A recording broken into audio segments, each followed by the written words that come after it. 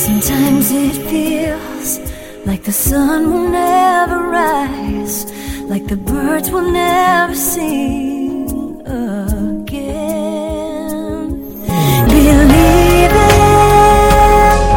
a power greater than what you are going through. When you don't know what to do,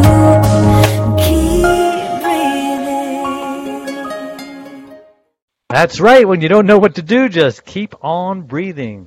From the city of Los Angeles and the Big Apple in New York City, welcome to all my listeners out there in Radio Land. I'm Dave, the Caregiver's Caregiver at caregiverdave.com, along with my lovely co-host, Adrienne Gruberg. And she looks like Dale Evans today, the way she's dressed.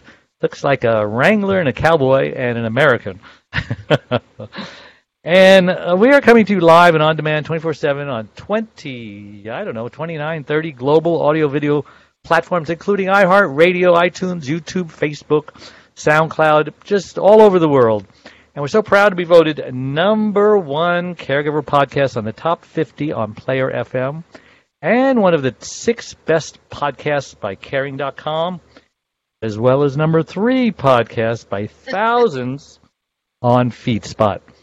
And I'm a little out of sorts today because one of my computers ain't working, so I'm just kind of going by the seat of my pants, as they say. I don't know where they got that expression from, but maybe because I feel a little hot on my bottom.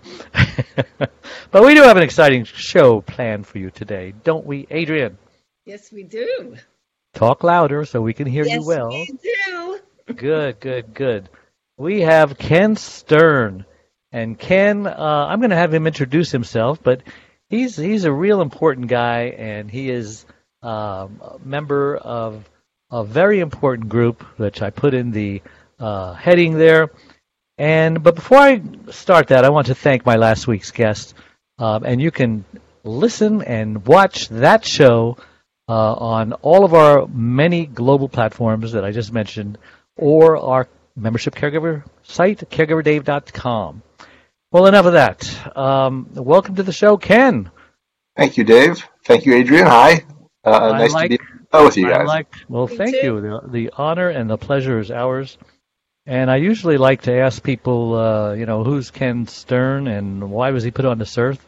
And also take the opportunity, because I usually introduce my guests, but today I'm negligent. So just introduce yourself also. Give a nice intro. I'll let you do it, and then tell us who is Ken Stern and why was he placed on this earth. Yeah, that's a big question, Dave. Thank you. This is a big show, Ken. We got big shoes to fill here. Yeah. So, who's Ken Stern? Why was I put on the earth? Tell us who you are first. Your brief bio. Oh, all right. And then we'll go into the personal. So I'm the host. So relevant to this interview, I'm the host of a podcast on Stanford Center on Longevity on Caregiving. Oh. When I'm 64, the story of caregivers. I love that song, by the way. In fact, I've been singing it ever since When I get old and losing my hair. I'm not going to say. Many years from now, will you still be sending me a Valentine? Goodness gracious, bottle of wine, and so on. But go ahead. Sorry for the interruption. Yeah, no, that's thank you for that addition. So that's who I am. I'm a longtime media guy. Spent time at NPR. Spent time in my own company, and now work on longevity issues with the Stanford Center on Longevity in this podcast. And I think why I was put on the earth. If you want that hard question, upstairs is my 13-year-old son, and not too far away from me is my 92-year-old mother. And wow. Up there wrangling votes in Pennsylvania is my, I won't mention how old she is, my wife. So you really are a caregiver. I am. Yeah. You're not just someone who says, well, I did it at one time, or I studied it in school. And you not only have one person you're caring for, you have multiple people. Yeah, so I'm right there in the sandwich generation, right? So I have the young Some call it the club sandwich. Club sandwich, yes, I'm part of that club. Yeah, so that's been my life for the last 13 years. For better or for worse, mostly for better, I think. But that's my story. And that's what you're sticking to. So you are the Stanford Center on Longevity chair. And why don't you tell us why caregiving for its. Why did you start this podcast for caregiving, and how did you get that position that you're on? Oh, so let me sort of step back. So did I make a mistake? Yeah, you correct me. Thank you correct for that. Me. Yeah, no. So I'm a chair of something called the Longevity Project, which partners with the Stanford Center on Longevity, which is run by a professor at Stanford named Laura Carson. I see. Yeah, very good school, Stanford. It is, and I don't want to take her job from her. So I make sure well, maybe one day, though. I don't think I'm qualified, but so the Stanford Center on Longevity, for which we produce this podcast, was started. This is its first ever podcast, right? It is, yeah. And they're doing it on caregiving. What an honor, Adrian! Did you hear that? Yes, I did. It's finally time. Tell us the reason. Yeah. Well, there's actually try to stop interrupting you. By the way, my wife says I have a bad habit of interrupting and interjecting. So she's not wrong, Dave. She's not wrong. There's a tape on my lips now. Go ahead. So the Stanford Center on Longevity was started about a dozen years ago by Laura Carstensen, on the notion that longevity in some ways was one of the greatest achievements of the 20th century. Our lifespan has doubled over 120 years. But in many ways, society has not really changed to reflect the fact that we don't die at 60 anymore, or most of us don't. The retirement age of 65 was invented by Bismarck 140 years ago. Still our retirement age. But the reason we focused this on caregiving for two reasons. For our first podcast, which we launched a month ago, one is because whenever the Center on Longevity figured out at some point, whenever they did something on caregiving, people flocked to it more than any other topic. Really? The fact that there are 53 million caregivers out there, and there's just not enough stories and content for them. And the second is, this is such an important year for caregivers. The pandemic has turned everything upside down. Yeah. Of caregivers and the challenges they face. And I think we really wanted to use this opportunity to engage not just in the storytelling, but how do we might make life better in the future, if there is a future, for caregivers and their loved ones. Yeah, well, Adrian and I have always said that, caregiving needs more press. Like the Alzheimer's Association, they've got so many people talking about it and opportunities to share. Money, yes. We mustn't forget that. So this is a great start for caregiving because, there are, a third of the population are caregivers, and 30% of them actually die before their loved ones do. And if they all decided to go on strike, they would cripple the medical industry. It would be amazing that people are not talking about caregiving, but we're so appreciative that Stanford is doing it. So, are you the host? You said you're the host? I am the host. Yes. Wow. So that's it's Stanford's first podcast and my first podcast, but I've been around podcasting for many years. And has it started yet or not yet? It did. We launched a month ago with our first 4 episodes. Okay. And how does someone find that podcast? Thank you for asking, Dave. You can find it in a number of always like ways. To check out the competition, Yeah. Stanford, the Stanford Center on Longevity website, www.longevity.stanford.edu, or like your show, wherever podcasts are found on iHeartRadio or podcasts. You can find it when I'm 64. So we have 5 episodes out, and we come out every 3 weeks. I look forward to hearing it. That's great. Yeah. And not because you're competition. There is no competition. There are some people out there who say, no, you can't do what I'm doing. Hey, we're all in the same boat. We're all helping caregivers. Believe me, there's enough of them to help, and there's not enough of us to help them. So thank you for doing what you do. We really, really appreciate it. And just want to think about the fact that Ken said there are 53 million caregivers. Today's election day. I think there's more. I think there's more too, but there was certainly more than 45.7 million. Yeah. Think about if we could swing the caregiver vote one way or another, because we had a candidate. Yeah, as a voting bloc. Yeah. That's a very valuable population. It is. Go ahead. I think one of the challenges for caregivers is a lot of caregivers don't conceive of themselves they don't label themselves as caregivers, right? So they're taking care of an elderly parent, but they're not using that term caregiving. That's actually shown up in a lot of our interviews for our podcast. Absolutely. So it's really both a barrier. Well, how about the caregiver to the neighbor? Right, of course. Somebody sees their neighbor picking up a newspaper, he goes, "Hey, let me help you do that." While he's taking it inside, he notices he's reaching for something. "Here, let me get that for you." Next thing you know, he's making breakfast for the guy. Next thing you know, he's taking him to doctor appointments. Next thing you know, he said, "Oh my God, how did I become this guy's caregiver?" He'll be doing it for his neighbor, but he won't be identifying as a caregiver. Is that right, Ken? That's probably right. I think that's what that's what we all think. But we're very apolitical at Stanford at the Center on Longevity. But this is actually the first campaign in which any of the candidates ever talked about caregiving. Yep. Ever put forward a caregiving plan. So I think that's a moment in which the political establishment is saying, "Hey, something's different now. We need to deal with it in some fashion because." Just the huge gaps in care in the country that have been exposed by COVID and the challenges that tens of millions of people face in taking care of their loved ones. Mm-hmm. Possible to ignore that from a policy basis going forward. Sure. And I'm so glad that both sides are talking about it. I mean, Trump is talking about pre-existing conditions, that's going to be a part of his plan. It's my goal to get to the White House, get to Congress to speak about the importance of caregiving in the next health care bill, whoever bill it is, and whoever is in the White House, it's an important part. And I don't know if it was in Obamacare. Do you know, Adrian? No, I don't think it was in Obamacare as such. I think it was one of those things that needed to be talked about and added. Yeah.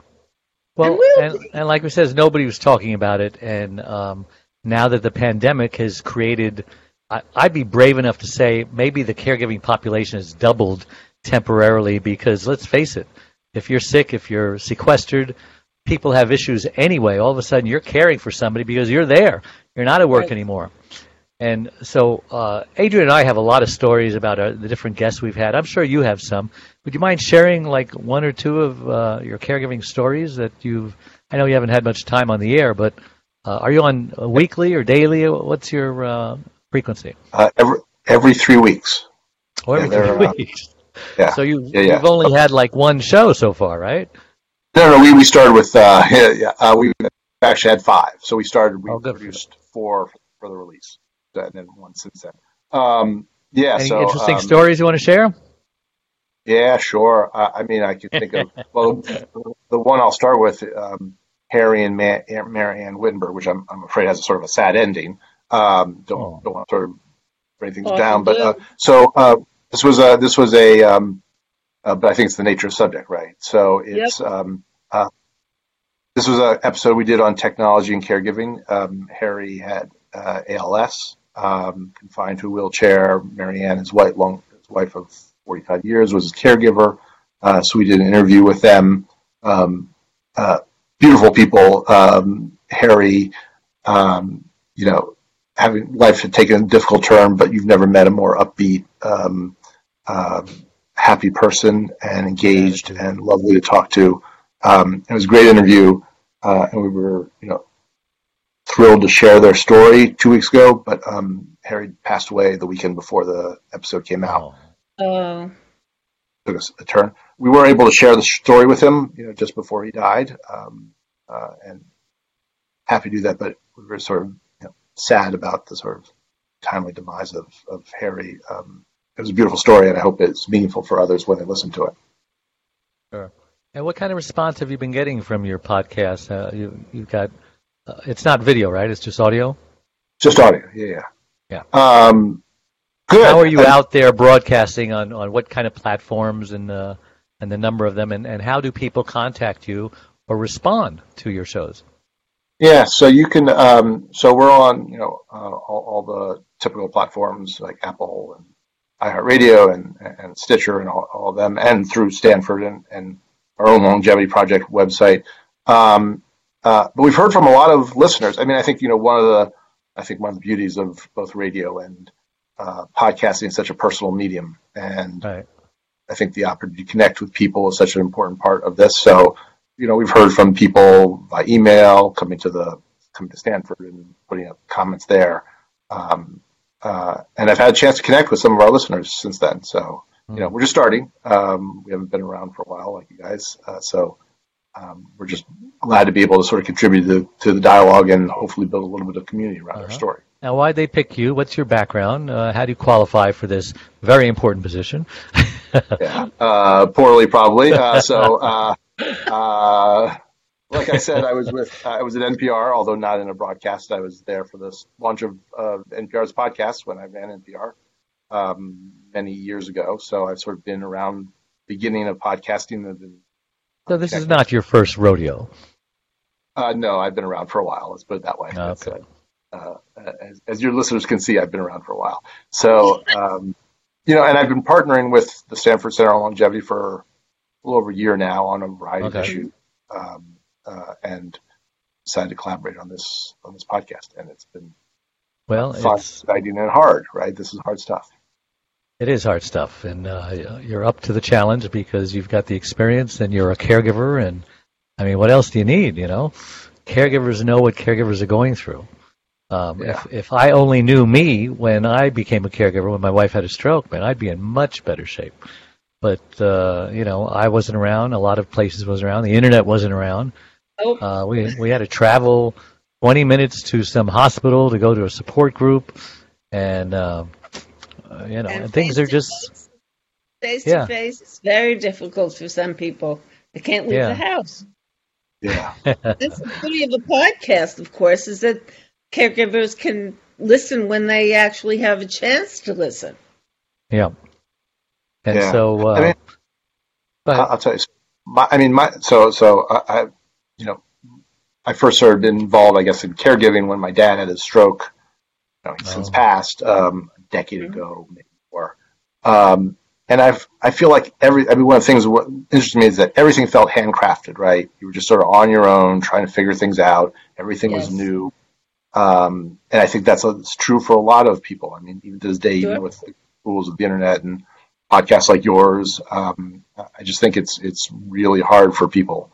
It feels like you're inventing everything over again every time. So I think that's the challenge that caregivers face, and hopefully, we as a community can help them a bit. Yes. Well, listen, we're going to take a short break, but don't worry, we'll be right back. But don't go away. Dave Nasani, the caregiver's caregiver, has just released his 6th book entitled It's My Life Too, Thrive to Stay Alive as a Caregiver. It was specifically written for caregivers who know they should be putting their needs first, but just don't know how. Dave is the sole caregiver to his wife, Charlene, since 1996. He knows firsthand what caregivers are going through because he is one. He now speaks all across the country, offering caregivers his amazing caregiver support package. Even the airlines tell us that in the event of an emergency, to put your oxygen mask on first before you help your child with their mask. They know that those who don't heed their advice often black out, thus becoming unable to help either themselves or their child. And caregivers are exactly the same way. It's My Life Too, Thrive and Stay Alive as a Caregiver will help caregivers who are neglecting their sleep, diet, and social life and learn to put their needs first. Pick up your copy today or buy one for your special caregiver. On sale everywhere and at caregiverdave.com. And we're back with Ken Stern. I'm Dave Nasani on the Caregiver Dave Show and my lovely co-host Adrian Gruberg. And I wanted to ask you, Ken, since we've come into the pandemic, what different problems, I guess you can't really compare them to because you came into the pandemic, but is burnout a big problem for caregivers? I mean, I know it's a silly question, but from your experience, how have you found the health of these caregivers? How bad are they? I mean, are they worse than they were before the pandemic? I'm sure they've given you some background on their stories. Yeah, well, I think we're all a little bit worse since the pandemic, but worse for wear. But I think it's particularly hard for caregivers, and I think the data will show that up. I mean, we already know even before the pandemic, as I know you and your listeners already know, the financial, physical, psychological toll that caregiving exacts on people. We just know how much life has gotten harder. I mean, we've just been told by a lot of folks, the increasing cost of social isolation, not just on the caregivee, but on the caregivers, the physical toll. I think this is going to exact a price on the country for many years. Even trust that. Yeah. So. Do you have a personal story about burnout? I mean, you've shared just a little bit about, your frustrations when you first became a caregiver. What were some of the events that led to your burnout, and what could you have done to have prevented it? Yeah, I'm assuming that you got burned out because we all do. Yeah, sure. I'm sitting here right now in my basement, and I'm listening to my son, my 13-year-old son, thud above me. I think my worry is less about myself, but about my family. That kid is, at sort of such a formative age, and he's stuck upstairs in the house for the last 7 months and barely left the couch. I think this whole generation. Not back to school? He's going to school virtually. No, virtually. They're not. What state are you in? We're in DC. Yeah, so they're not. Not they actually. Yeah, so right. How's that working out for you? That's I should say for him. Show. Yeah, it's a different show. So they were actually the DC because they're not ready and teachers aren't ready and schools physically aren't ready. So I think it's exacting a huge toll on him. And I think my burnout is on his behalf. And my 92-year-old mother has declared she's never leaving the house again. So because she's consumed with fear. Yes, I've got fear. It's hard. I haven't seen my daughter in almost a year, and her husband and my grandchildren. They live in Ventura, not very far from me. But now he ventured out the other day, and he says, "I'm coming to see you," because he's less fearful than she is. She's fearful for him, but he just says, "You know what? I'm going." And we met outside, and we had masks on, and then after a while we took our masks off because I don't know why, we felt comfortable. We went to lunch, or we brought the food back, and it was great seeing him. And he, you don't realize how much you miss that personal touch. I mean, these are our kids. We're used to seeing them constantly. They're adults now, grown in their 50s. But I tell you, it's tough. It's tough, and it needs to end. And I'm glad that science and the medical industry is doing what they can do. What do they call it? Project Warp Speed or something like that? Warp Speed. Well, hope so. We'll find out. Can't go on forever because we're Americans, by golly, and we just won't allow it. We know the vaccine won't be ready by election day. That's one thing we know now. Yeah. Right. That is right. That's for sure. Yeah. I'll hope with you and pray with you all that this will get a cure or a vaccine soon. Yeah. But I think the consequences of this or the psychological costs are going to go on. I mean, and it's not just that; it's the unrest, the riots, the looting, the peaceful protests. There are so many things on our plate besides caregiving, and we don't even know what the suicide rate is. We just know that it's very high. And I just gave a talk about 6-7 months ago. That was before the pandemic, over a year ago, about how suicide, caregivers are very susceptible to suicide. A survey was done at AARP and the United Hospital Fund, I think it was. They did a survey of 1,677 caregivers, found that roughly half of them felt down, depressed, and hopeless just 2 weeks prior to the survey. Those are the same symptoms that, Anthony Bourdain and Kate Spade and Robin Williams all feel just before they took their life. So it's serious, and like you had mentioned, we may not know for a while how this, the toll that this has really brought upon us.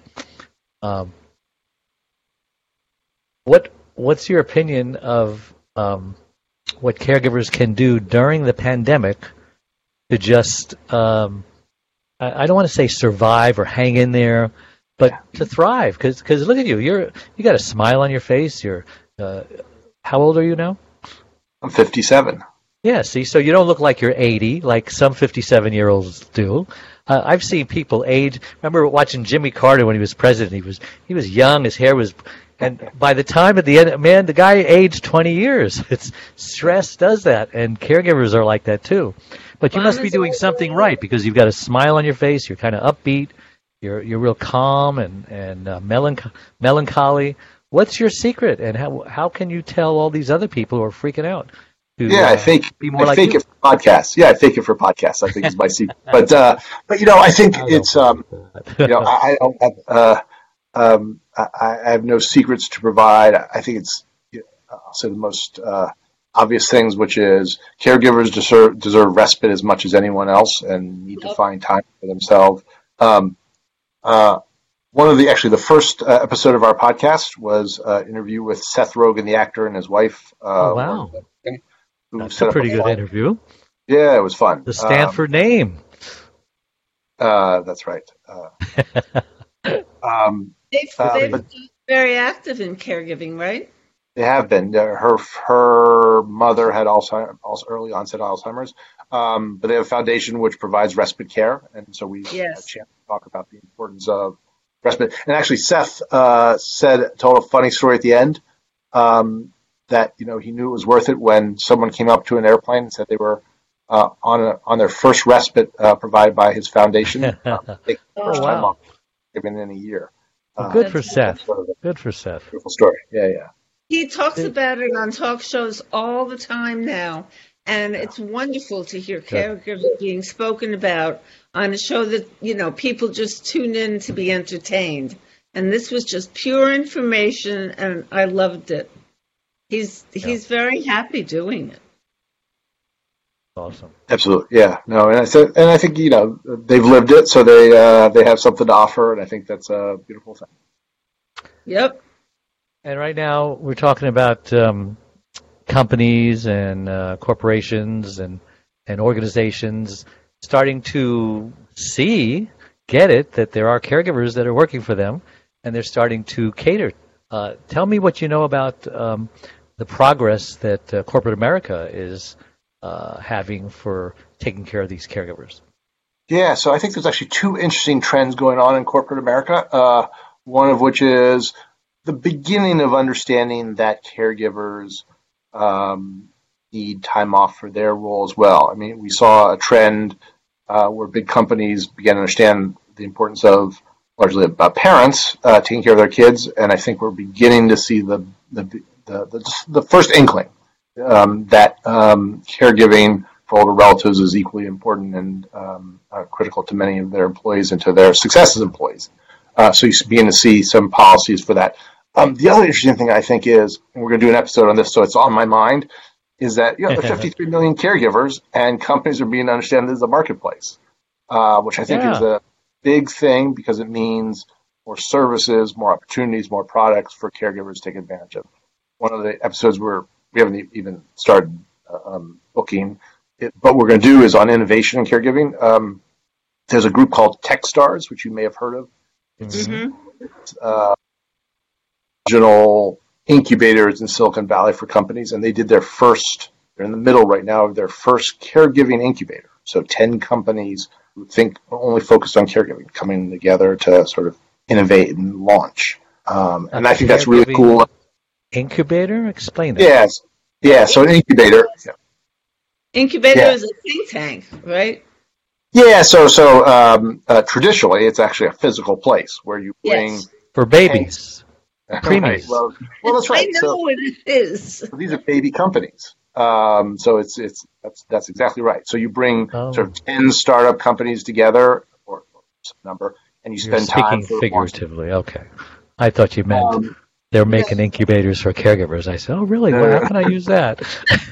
I'm a literalist, you say. Okay. Yeah, sorry about that. So, and so they're doing it now. Of course, it's not physical location, but they're working with 10 sort of promising startup companies much out of this for caregivers. Yeah. And that's sort of where you live. And I think that's a big bump because it's recognizing, corporate America sometimes runs ahead, especially the innovators. Capitalism works. Free market always will meet the need. I have a question about that.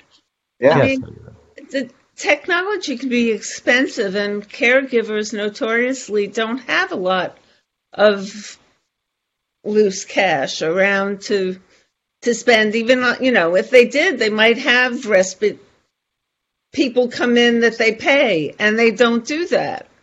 Right. So do you have any idea what kind of, money aid financial point this is going to be marketed at?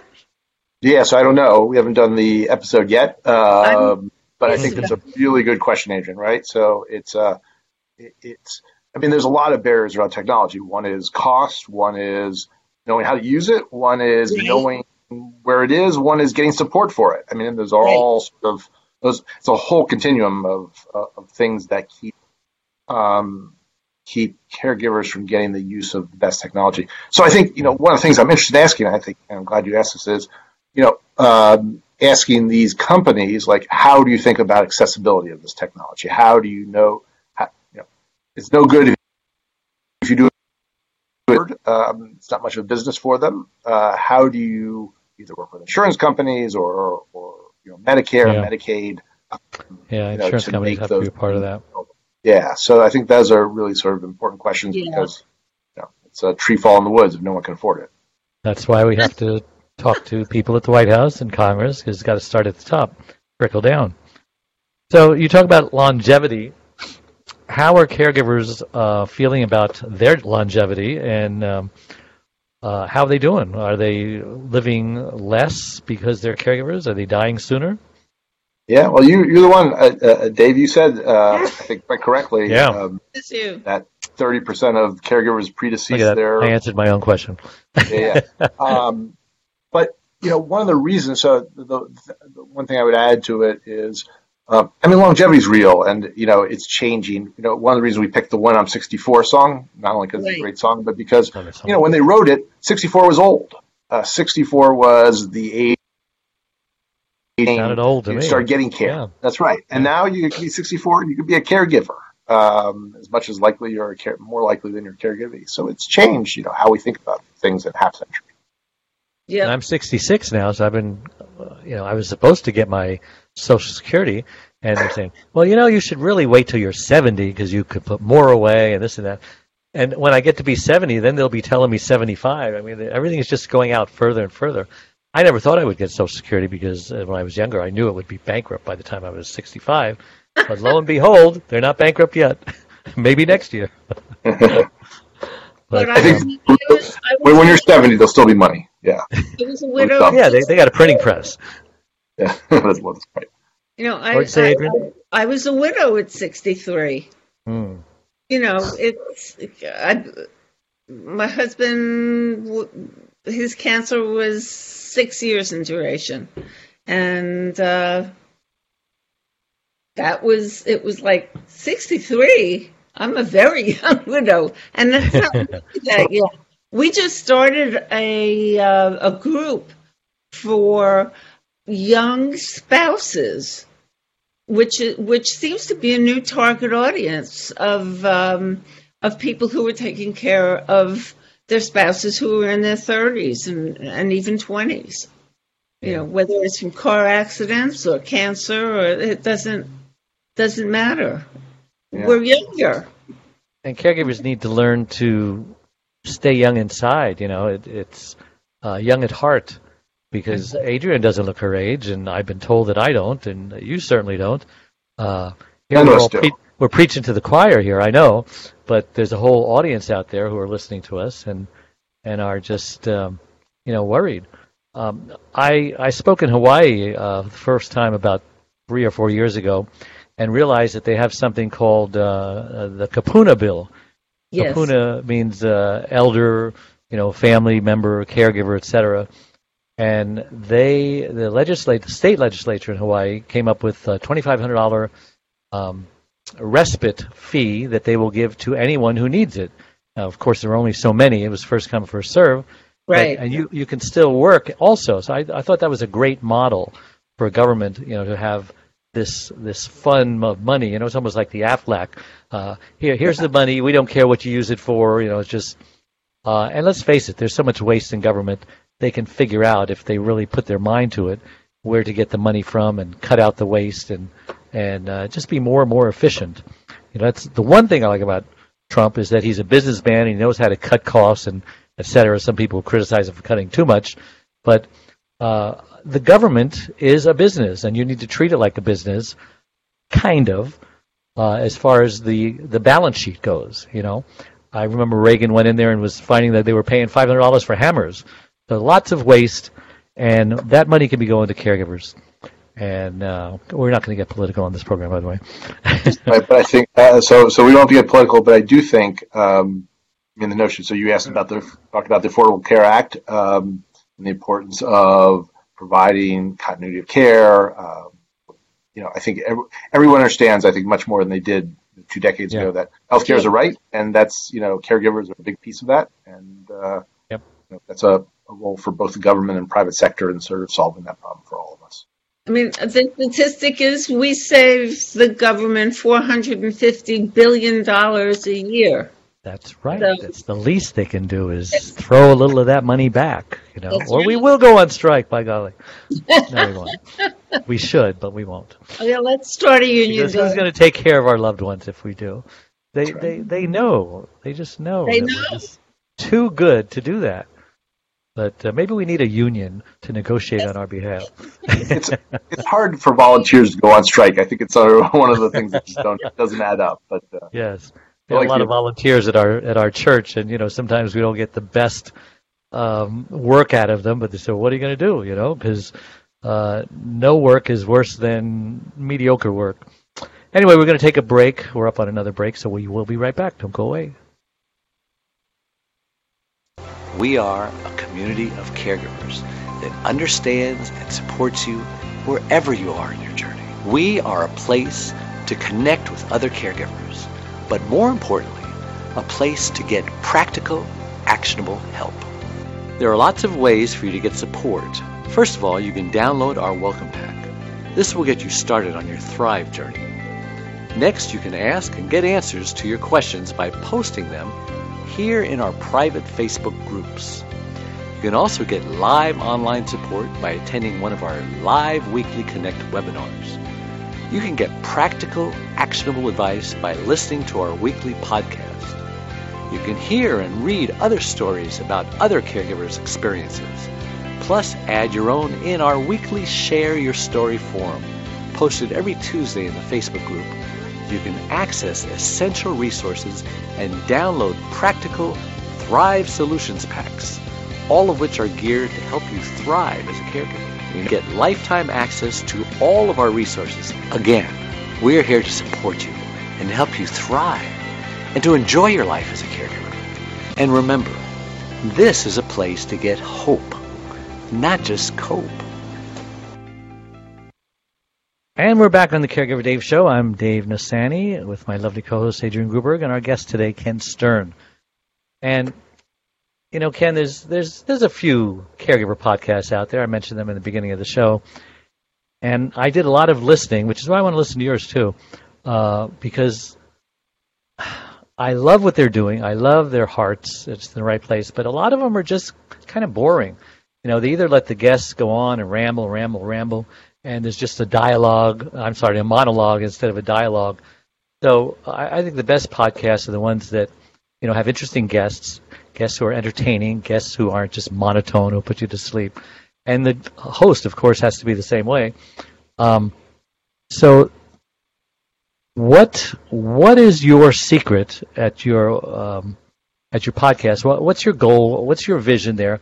When you started it, what is it that you want to do for the caregivers? What do you want them to learn, and how do you want to teach them? Yeah, so there are 2 parts of each of our episodes, and actually look forward to your guys' feedbacks. Sure. I really would.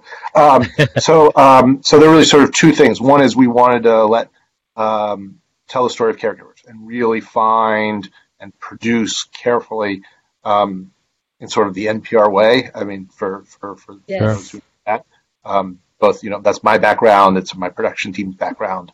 So to produce and let them caregivers tell their story in their own words. And that's, half the podcast. And the other half, we wanted to use, the convening power of Stanford and bring together, real world, global experts on the topic of the show and sort of speak to the challenge that the caregiver had laid out. And so that's what we do. And it sounds a little different. It's one of the reasons we only do it every 3 weeks, because it's sort of it's a big show. Yeah. So it takes all that time to produce it. As you know, that does take time, but I think it's worth it to be able to really allow the caregivers to sort of share their story in the best possible way. Mm-hmm. So when you're not caregiving and you're not working on the podcast, what are you doing? So is there other time? No. And you're not sleeping. Go ahead. So the podcast is actually part of a broader embrace of issues around longevity called the Longevity Project, where we engage with sort of foster research and public conversation around the impact of longevity. So we have events. Mm-hmm. We have a huge conference coming up in December out in virtual land. People can find and join for free at longevity-project.com. And we'll have some of the people, that we're talking about, like Bob Casey, who's assuming the Democrats take back the Senate, will be the chair of the Senate Committee on Aging. He'll be the one probably most responsible for thinking about caregiving policy. So, do we have a Senate Committee on Aging right now? We do. Yeah. Susan Collins from Maine is the chair. We'll see what happens to her today. Have they done anything lately? I haven't heard of. So, how about you, Adrian? Make up her mind. Yeah, that's a good place to start. The committee on the Center of, what is it called? Committee on Aging? Committee on Aging. Yeah. So it's a good place to start. Go ahead, aging is not all about Alzheimer's. We're talking about longevity in terms of just people are living longer, so that everybody's lives are impacted by that. It's not just about the Alzheimer's Association. So longevity is not even just about aging, right? So it's not, people hear longevity and they think about the challenges of old age. And that's a huge part of it, but it's also how do we actually, live a longer life fully. And that's everything from how we educate ourselves to how we to Dave's question about, Social Security, how we finance these longer lives. They're big questions that are really the quality of life as opposed to quantity. That's right. Like if you take the Center on Longevity at Stanford, which has about 200 affiliated faculty, the biggest number of them are actually childhood experts. Mm-hmm. Consequence of early childhood education and health for healthy longevity is huge. So, these are issues of the full lifespan. Yeah. I spoke at the University of Hawaii at the Center of Aging over there. And she heard me speak, and she was so excited because she said, "Oh my, there's 3-4 other things going on," and she got me in these other places to speak. And I'm thinking, I'm no big deal. What are you impressed with? She goes, "Oh, you're the first real live caregiver that we've heard speak. Usually we get people who are majoring in aging and majoring in gerontology." And so there was a conference over there with political, medical, and educational all come together, and they put me on the main stage, and I was sharing with all of them, just telling my story, how I became a caregiver and what I do now and how I help caregivers. Which category did they put you into? The caregiver category. They said, caregivers is a big part of aging, and we have nobody speaking on caregiving. Not really, other people who maybe they're talking on gerontology or aging, but not specifically caregiving. So I got the main stage, and they all enjoyed my story. It's not like, I wasn't educated. They have degrees and PhDs and theses, and I just have a loved one that I care for, and they thought that was just so refreshing, and I was on a panel also with 6 other people, and I was the last one, so I'm listening to all of them, and they're just kind of so dry and no personality and just monotone, and I'm looking in the audience. Most of the audience is over 60, 70, 80, and many of them are falling asleep, and I get in there and says, all right, everybody up. We're going to do some calisthenics, and I got them, touching their toes and touching the sky, and I brought life back into their face, and I had their attention for the next 20 minutes, 25 minutes, however long it was. And so, I think that people need to teach people how to talk to elders. And I just came back from Acapulco because I told you I was doing a storytelling conference. So lots of great tricks to keep people's attention. Because let's face it, if you want caregivers to change, they have to hear you. They can't just tune out and say, "Oh, what's this guy want?" I got to go to pick up my laundry or something. Mm-hmm. So Dave, give me free advice. What were your biggest tips for storytellers? A very strong opening and a very strong closing. So, and always tell stories. People are always tempted to just give facts. Well, people don't care about facts. Even the salespeople say, facts tell, stories sell. And think of yourself, how many people you have listened to who you thought were interesting, and say, well, I have this goal, this purpose. What good is it going to do to share a personal story about this dream that I had? Well, because people will listen to people who they like, and you have to seem genuine. You have to seem authentic. People won't care what you have to say until they see how much you care about them or something like that. It rhymes, but I'm doing it. You've heard it, right? About them. We'll solve this with Google after the show. Yeah. So after, so you're going to tell this story. So you look in the middle of the story.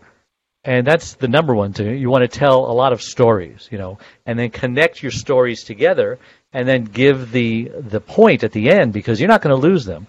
If you lose them in the beginning, they're gone. So you find the most dramatic, the most informative part of your story, which is usually somewhere in the middle, and you bring that to the front. And then you give it feeling. You let the people have a moment, an experience where they connect, and they say, oh, my God. What happened next? And then you can go into your story to catch up. I mean, Hollywood does that, right? How many movies have you gone to, and the first scene in the movie is like maybe the end of the movie? Star Wars is very good about that, and then they go backwards. And so that's my advice to you. That's good advice. I mean, I found that in writing as well, not just verbal storytelling, but written storytelling. Grab them. Great advice. Yeah. And you can mess with them too. You can fool around with them. You can say it in a way where they're going to expect you. You're going to set yourself up, and then they're going to expect you to say something, but you go in a totally different direction. And you say, "Oh, man, that was funny. They got me. I was right there, and then you took a right turn, and I want to tell you a quick story. All right. At the Rosalind Carter conference on caregiving last November, I was the last speaker. I was the only person there that made anyone laugh. That's very important. You got to laugh. And if you can make somebody laugh about caregiving, you're telling a good story. Yep. We actually have an episode on humor. Yeah, we have an episode on humor coming out. I mean, good. Dave, you guys both are preaching to the choir, because I really believe in sort of power. Yeah, that's what I'm about. And I believe in it so much that so many people tell me I'm funny. I make people laugh all the time, and so someone told me, well, you should do stand-up, improv, and that's scary because you're up there and now you got to make them laugh, or they're going to throw things at you. But I had an opportunity to do improv when I was in New York. There was an event at the New York Harvard Club, and I was supposed to just stand up and tell a joke. But I said, you know what, this is my opportunity. I crossed this on my bucket list. I listened on the Internet for as many jokes as I could that actually made me laugh, not just smile or chuckle. I wrote them down. I intervened them and weaved them into personal stories, and I did 4-minute comedy set, and everybody laughed. And it was good. because that's the kind of practice you have to have. Yeah. You gotta, when the curtain goes up, you got to be on, because you never know. Hey, Ken, why don't you come up and share a few things? What? Huh? Me? Right. Well, I felt that when you asked me why I was put on Earth at the beginning of the show. So see, you got to be ready for stuff like that. But I didn't have any jokes, so I think well, that's okay. You look like a very funny guy. I'm sure your wife says you're a very funny guy or funny-looking guy or something. I don't know. But what? That's just caregiver humor. And I can tell you're a very humble guy. You're giving a lot of self-deprecating jokes. You're always like putting yourself down, and that's a form of humor as well. Very accomplished, though. Yeah. Hey, I wish I worked for NPR. That's a great. You've got a wonderful resume, and now you've got another one here, associating yourself with Stanford. Good for you. I've got a great guest for you, by the way, who talks about financial aid. Her name is Camille Superson, and I'll share that contact with you later. She's so good. She's been on my show like 3 or 4 times, and I never have anybody on my show more than once, usually. That's so much information. But she's got this encyclopedia that she wrote, and she keeps updating and updating. Free food, free money, free government organizations, state, local, IRS tax credits, Social Security, veterans, you name it. She has figured out how to get money out of the government and how to get free food and stuff like that. So she'd be a great guest on your show, and the exposure would be certainly good for her. But in the last few minutes of the show, I think we got about 3 or 4 minutes. What would you like to talk about that I haven't discussed with you yet? And then we'll talk about how people can get hold of you and find your podcast, etc. So I think I don't know that I have anything more to offer. We're just getting into this, and it's the beginning for us. What I would love, to actually a point you both made, would love to hear from people about the issues they're concerned and want to hear more about, and the stories.